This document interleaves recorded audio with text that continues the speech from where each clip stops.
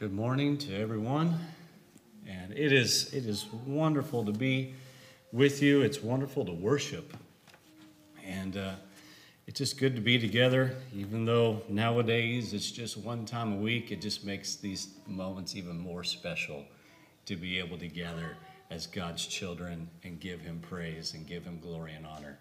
And what a blessed time we have right now to be able to do that. We're in the month of November. The month of November, of course, coming up this week is Thanksgiving that we celebrate. Some people celebrate the entire month of November as a month of Thanksgiving. Some people have taken a day of each month and they focus on something that they're thankful for that particular day. Maybe it's family one day, and then you go on to the next day. Maybe you're thankful for your income, and so on with each day of the month of November. And in a year where we have generally thought things to be bad, where we have generally thought things to be very unpleasant, it gives us even more reasons to focus on things which we really are thankful for. And my goal in this study this morning is to stir up our minds in a way where we consider the blessings that we really have in our lives and show our thanks for those things and for those people that we have in our lives. And as we begin, I want to use an occasion where Jesus encounters 10 men as a springboard for our study this morning, and that's found here in Luke chapter 17 with these 10 lepers. It says, beginning in verse number 11, "Now it happened as he went to Jerusalem that he passed through the midst of Samaria and Galilee. Then as he entered a certain village, there met him 10 men who were lepers, who stood afar off. And they lifted up their voices and said, 'Jesus, Master, have mercy on us.' So when he saw them, he said to them, 'Go, show yourselves to the priests.' And so it was that as they went, they were cleansed. And one of them, when he saw that he was healed, returned, and with a loud voice glorified God, and fell down on his face at his feet, giving him thanks. And he was a Samaritan. So Jesus answered and said, 'Were there not 10 cleansed? Well, where are the 9? Were there not any found who returned to give glory to God, except this foreigner?' And he said to him, 'Arise, go your way. Your faith has made you well.'" So we have here on this occasion where Jesus, he's heading south now to Jerusalem. And he makes the decision to pass through Samaria and Galilee. And as he is in one of those villages there in that region, these 10 men approach him. In fact, Luke says, as you see here, they kind of stand off at a distance from Jesus. Yes, they even practiced social distancing back then, but that was because of the condition that these men had, that they were doing such a thing. Luke says these men had leprosy. They had leprosy. Biblical leprosy can include a wide variety of skin diseases, but whatever specific skin disease that these men had, they knew it was contagious. And because of that, they knew to keep their distance from other people. In fact, that's why they kept their distance from Jesus on this occasion. Yet, even though at a distance, they still were able to get his attention by calling him out a master and begging him to have mercy upon them. Well, these men, these lepers, they had been outcasts because of the disease that they had. They were deemed as unclean among the people. Their lives had changed for the worse because of this. Perhaps they were feeling hopeless because of their condition.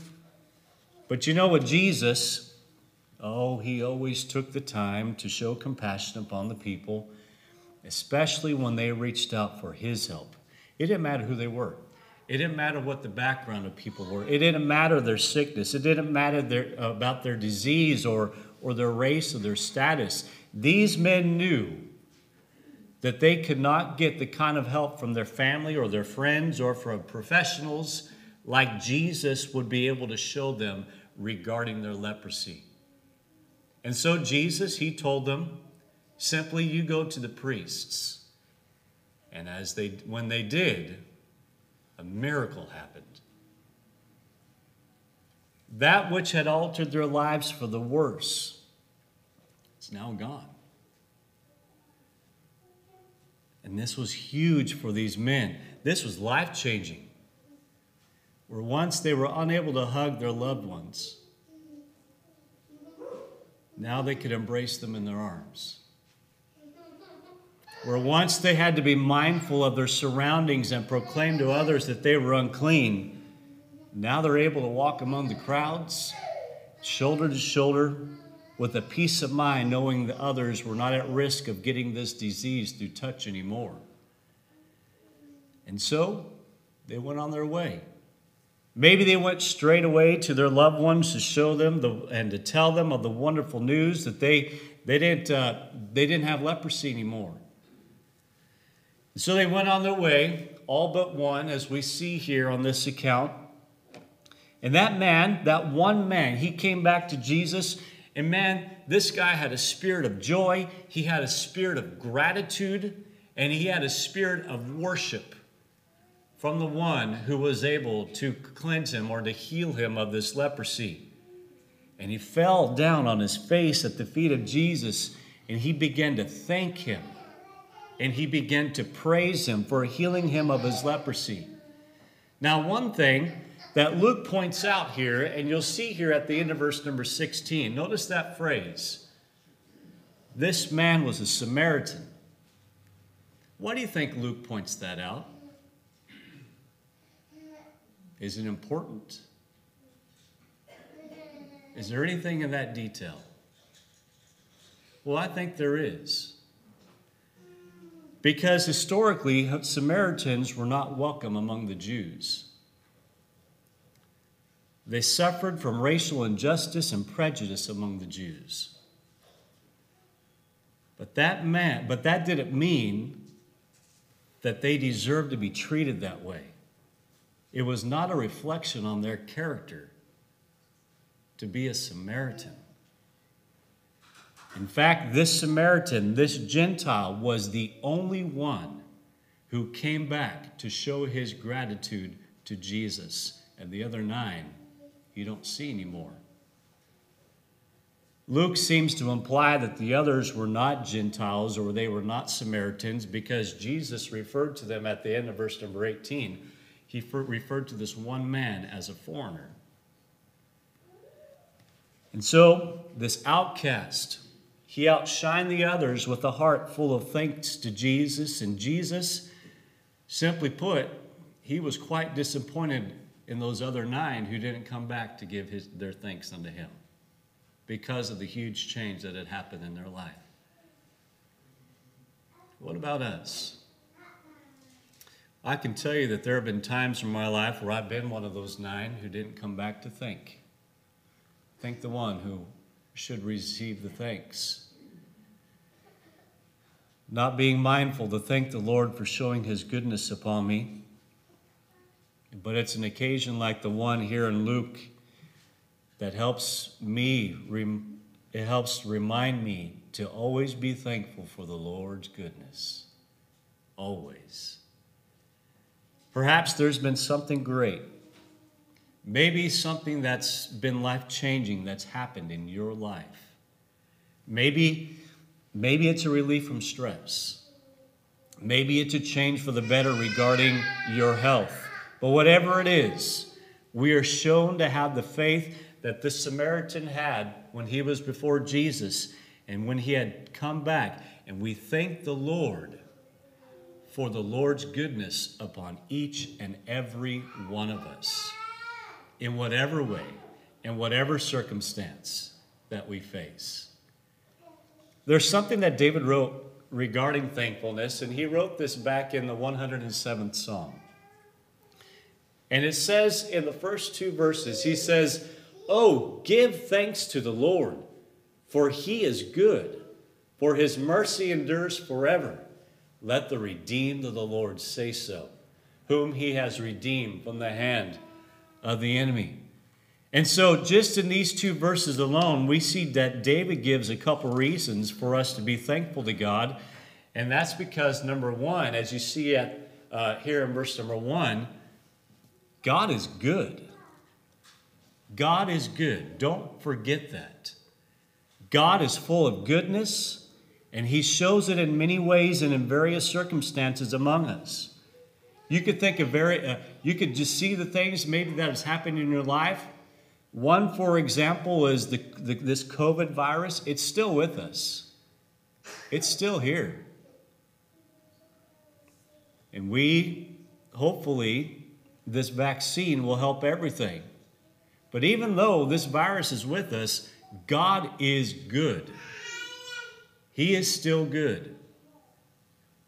And because of this pandemic, I don't know about you, but at least where we're at there in Oakdale, it has brought us closer as a congregation because we're reaching out to one another. We're talking to each other more. We're checking in with each other, even though we only see each other one time a week now.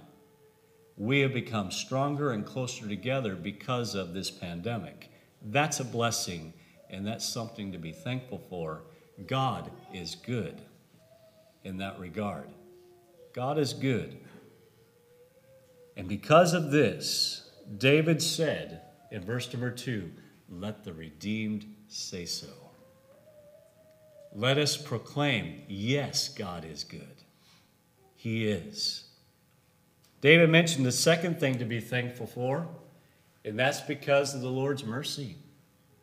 It's because of because without God's mercy, we would all be lost. Without his mercy, we would still be in our sins and there'd be no cure. So because of this reason, we should be so thankful. And again, let us who are the redeemed of the Lord say so. David goes on. Let's skip on down to verse number 15 here. Again, here in Psalm 107. Oh, that men would give thanks to the Lord for his goodness and for his wonderful works to the children of men. So we see more thanks for his goodness, but also for the great works that God has done for the people and for us too. And you could probably count many things that the Lord has done for you as he worked in your life and has blessed you in so many different ways. But going on down now to verse number 22, he says, let them sacrifice the sacrifices of thanksgiving and declare his works with rejoicing. I think that's a key word here.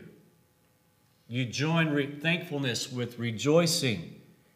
He's saying, and I love this phrase, but he's saying, don't just be thankful, proclaim it, be joyous about it. And show your gratitude that way.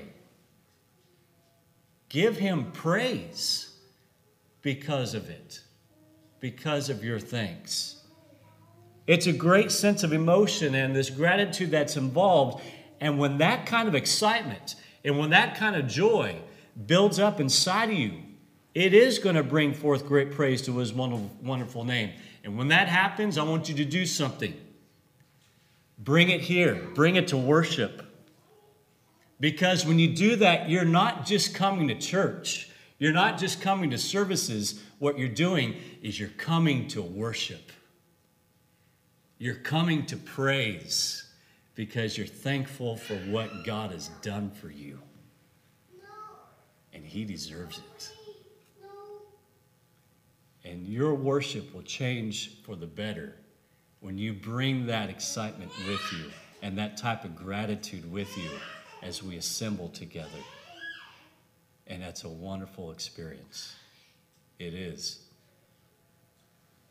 I want to move to another passage regarding more reasons to be thankful, and that's found in Colossians chapter 1. Specifically, verses 12 through 14 here, Paul writes, he says, giving thanks to the Father who has qualified us to be partakers of the inheritance of the saints in the light. He says he has delivered us from the power of darkness and conveyed us into the kingdom of the Son of his love, in whom we have redemption through his blood, the forgiveness of sins. Within these 3 verses here in Colossians chapter 1, Paul gives 4 reasons to be thankful. And the first reason is this. He says he has qualified us to be partakers of the inheritance of heaven. That's reason number 1. And so God has allowed us a way to be where he is. He wants us He wants us there with him when this race is over. Now understand this. There is nothing that we did to deserve it. All the more reason to be thankful that God wants us with us, and he provides us a way for that to happen. And that leads to the second thing that he said, that he mentions for us to be thankful for, because God has delivered us or rescued us from the power of darkness. And he's talking about the world. He's delivered us from that. In the Christian life, it's the best life, and it's the easiest path in regards to not having to suffer earthly consequences as much as if we were to make poor choices or sinful choices that lead to those consequences. But God has called us out of that, and God has provided a way of escape. And so we're thankful for that, and it leads us to the next thing that Paul says that we should be thankful for, and that's number 3. We're brought from the world into the church, added to the church, the kingdom of God. Because within the church, we find so many blessings, don't we? We find a support group to help us grow. We find others to encourage us and help us. We find close bonds in the church. We find great love for one another in the church. And I could go on and on about how great the church is, but Paul reminds us, be thankful for your brethren. Be thankful for the congregation that you have. Be thankful for the strength that you can find within one another. And build upon that. Our brothers and sisters are blessings to every one of us. The fourth thing which Paul mentions we should be thankful for is the forgiveness that we receive. Again, we're guilty of our sins, but because of Jesus, our Savior, he's allowed his blood to be applied to our souls so that we could be deemed forgiven of our sins. And for God to allow that or even want that, that's amazing to me. Because why? Why me? Why you? Why any one of us? We don't deserve it.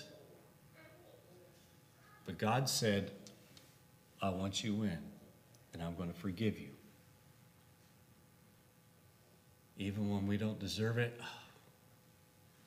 we give him thanks and gratitude because of that.